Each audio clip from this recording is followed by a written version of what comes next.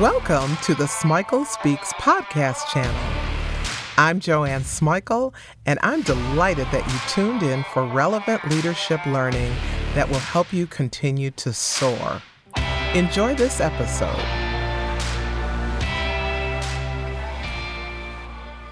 How do we become who we are? And then how do we transform that self into who we want to be? Those are the very weighty questions that we're going to explore. Psychologists have spent decades exploring how we come to be. For sure, it's a complex process that we can only scratch the surface of in this podcast. I'm going to give you an overview, and then I'll bring it around to leaders and leadership, and to transformation. I want to start with the most basic element, identity formation. It happens when we're really young. It's generally pretty well set by adolescence, and it's necessarily impacted by all of our experiences, including any trauma that we've lived through. It's what enables us to have a unique view of ourselves, and that may or may not be continuous throughout the lifespan. It should or does provide continuity and some sense of inner unity. Self-concept, who we think we are, is a component of identity formation. Self-concept is the perception that we have of ourselves. It captures all the beliefs that we hold to be true about our identity. The question for you as we begin this exploration is simply this: who do you think you are? That goes so much deeper than the roles assigned to you or the roles you've assumed. It's about who you are at the core, at the very marrow. Who do you think you are? Who you are is undoubtedly linked to your values. The values you've adopted consciously and unconsciously, because we do suck in values unconsciously. Who you are can be an amalgamation of early life experiences, but the question remains, who do you think you are? Your self-concept is a critical component of developing the self-awareness required to lead effectively. Psychologists say that our self-concepts encompass our past, our present, and our future. That means that who we think we were informs who we think we are, and that creates our notions of who we can become. I need to say that again. Who we think we were informs who we think we are, and that creates our notions of who we can become. But this does not mean that the past self-concept necessarily dictates the future. It does mean that there are connections between our self-concepts as we move through the life course. As is expected, self-concept is not always positive. A lot of us hold negative self-images, though we may have become skilled at masking or ignoring them. Others of us are able to distance ourselves from negative self-concepts by using comparisons like, I'm not as bad as her, or my sins aren't as bad as his, or I'm better than I used to be. And I want to go just a little deeper on self-concept. Carl Rogers is one of the early preeminent theorists on this, and he taught that there are three components of self-concept: the view we hold of ourselves, or our self-image; the value we place on ourselves, which is our feeling of self-worth or self-esteem; and then the ideal self, or who we wish we were. As we continue to learn about our leader selves, we learn to face both the negative and the positives in our self-concept. We learn to understand that identity formation can lead us to identity transformation. Once we can see and embrace the self-concept and the identity that we've formed, we can determine how we want to redefine the self. And this is where Rogers' concept of ideal self comes in. Now, this is not your fantasy self. I think of it as an aspirational self. It's the unearthing of the best that's buried in us, or working to pour the best from the world into ourselves. Understanding the relationship between self-concept and identity formation is really important. But there's more to identity formation than just self-concept. Part of identity formation is identity exploration. That's when we're able to explore who we are, and that's when we come to understand the role that love plays in our development. Have we been loved? Have we been nurtured? Have we been loved unconditionally? And are we able to love fully and unconditionally? I'd like to transition to talk a little bit about personal continuity, that aspect of identity formation, and its relationship to leaders and leadership. This personal continuity or personal identity is what allows us to finally ask the question, who am I? And it's what enables us to challenge who we think or thought we were and define ourselves differently. This personal continuity, it gives us a sense of uniqueness, but it also accounts for our affiliations with family, community, religion, ethnicity, gender identity, and any number of places where we have strong ties or strong affiliations. So how does this relate to leaders and leadership? When we're comfortable posing the who am I question, we can get comfortable posing the who do I want to be question. Leaders evolve based on new learnings, deep reflection, and most importantly, the desire to evolve. The who do I want to be question is not a judgmental one. It doesn't imply that who I currently am is insufficient, is inadequate, is deficient. It's just a question of the possibility for transformation, the possibility of exploring one's potential, and the possibilities that can unfold from the inside out. Another really interesting thing about personal continuity is that it allows us to explore where we've experienced identity foreclosure. This is something that James Marcia says happens in the teenage years. It's when conforming becomes the norm. While he's a noted theorist on this, I do have a different opinion. I have a different take. I think that identity foreclosure doesn't just happen to teenagers. I think lots of adults spend their lives pleasing others and stay stuck in a pattern of conformity, whether it's serving them well or not. I think many of us are followers because we foreclosed on our identities. We never challenged values, roles, or norms. So it's time for me to get into the transformation possibilities that emerge from the who do I want to be question.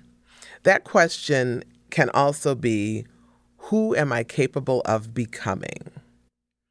Think of this as a way to optimize yourself, to discover the truth of who you are, and then decide, what do you want to enhance or change? Think of it as a way to discover and fulfill your potential, to unearth latent possibilities, latent abilities, and to awaken dormant dreams. The idea of life transformation is predicated on your ability to think for yourself. That means you defining who you are, you determining which values and beliefs serve you best, and then deciding where you want to go internally and externally. This requires a lot of introspection, and that can be uncomfortable. Some people would say this is the process of finding yourself, and I think that's valid because we do lose ourselves by trying to please other people, by trying to fulfill other people's expectations, by trying to measure up to somebody else's standards. The list just goes on. But finding yourself means shedding all the things imposed on you that you've accepted unconsciously and consciously. It requires that you increase your internal awareness, and this is what can lead to a shift in perceptions. This is about taking responsibility for what you think, what you feel, and what you do. Do not expect to do this without some inner conflict. Challenging the self means looking at what we've held to be true and examining it to see if that truth is real and if it's serving us well. A key component of life transformation is the decision or the decisions on what you want to transform. What are the things you want more of, and what are the things you want less of? Why do you want to transform those areas of your life? Knowing the what and knowing the why are the foundations of success with personal transformation. The what and the why enable you to have the yes, I can mindset. It's important for you to put your transformation targets in priority order. You are not going to transform every element of yourself and your life at once, and you shouldn't want to. There's some things you should want to keep. Think about the areas or things that are going to give you the most satisfaction. For me, when I started thinking about personal transformation, it was my physical self. Quite a few years ago, I committed to being really intentional about physical activity. That meant working with a personal trainer, going more deeply into my yoga practice, doing strength and cardio in the gym. And eventually it grew to me learning how to play golf. Well, I can't say learning how to play golf. I can say playing golf. It moved to me playing pickleball. So that has been an ongoing, very enriching personal transformation. And then as life has progressed, I decided I wanted to transform my spiritual journey to have a closer walk with God. And that's meant joining Bible study groups, committing to my prayer circle, and now I teach Sunday school. I teach Sunday school with the phenomenal Sister Gwen Perry, an 80-year-old lady who knows so much about the Bible and so much about teaching, and she's a great mentor and role model in my spiritual transformation. Transformations are ongoing. They can encompass so many areas of life. One thing about it, any transformation should provide you with uplift. The work you're doing on yourself should make you feel better about who you are and who you're becoming. As you're working on the decision, I want you to approach it from a positive, affirming place. Do not go into this process berating yourself or listing all your perceived shortcomings. Think in terms of optimization, and I know I said that before, in terms of maximizing the best of who you are. Let your transformation decisions be guided by self-compassion. Self-compassion. It's hard to make positive change when it's based on negative notions of the self. Interestingly, movement is a component of life transformation. And I mean not just the mental movement we've been talking about, but physical movement. Getting up and moving your body releases all sorts of those feel-good chemicals that help you feel good about yourself. Moving your body enhances your awareness of your physical self. Movement, exercise, they enhance your health mentally and physically. Look, let's deal with reality. There are going to be obstacles in terms of mindsets, people, and circumstances, and they can be detrimental. You've got to be prepared for the inevitable storms because they're coming. They're coming.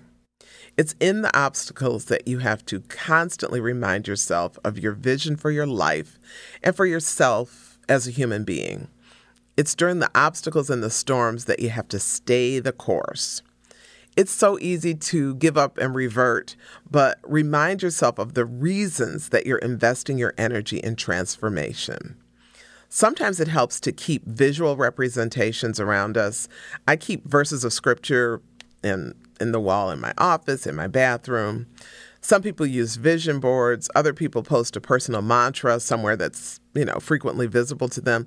Just do what works for you to keep your vision of yourself, your transformed self, in front of you. Another activity that will help you through the obstacles is a focus on learning. Find learning that supports your efforts to transform. Find new things that interest you and that can provide a mental break from the storms. Learning enables you to make and maintain mental shifts.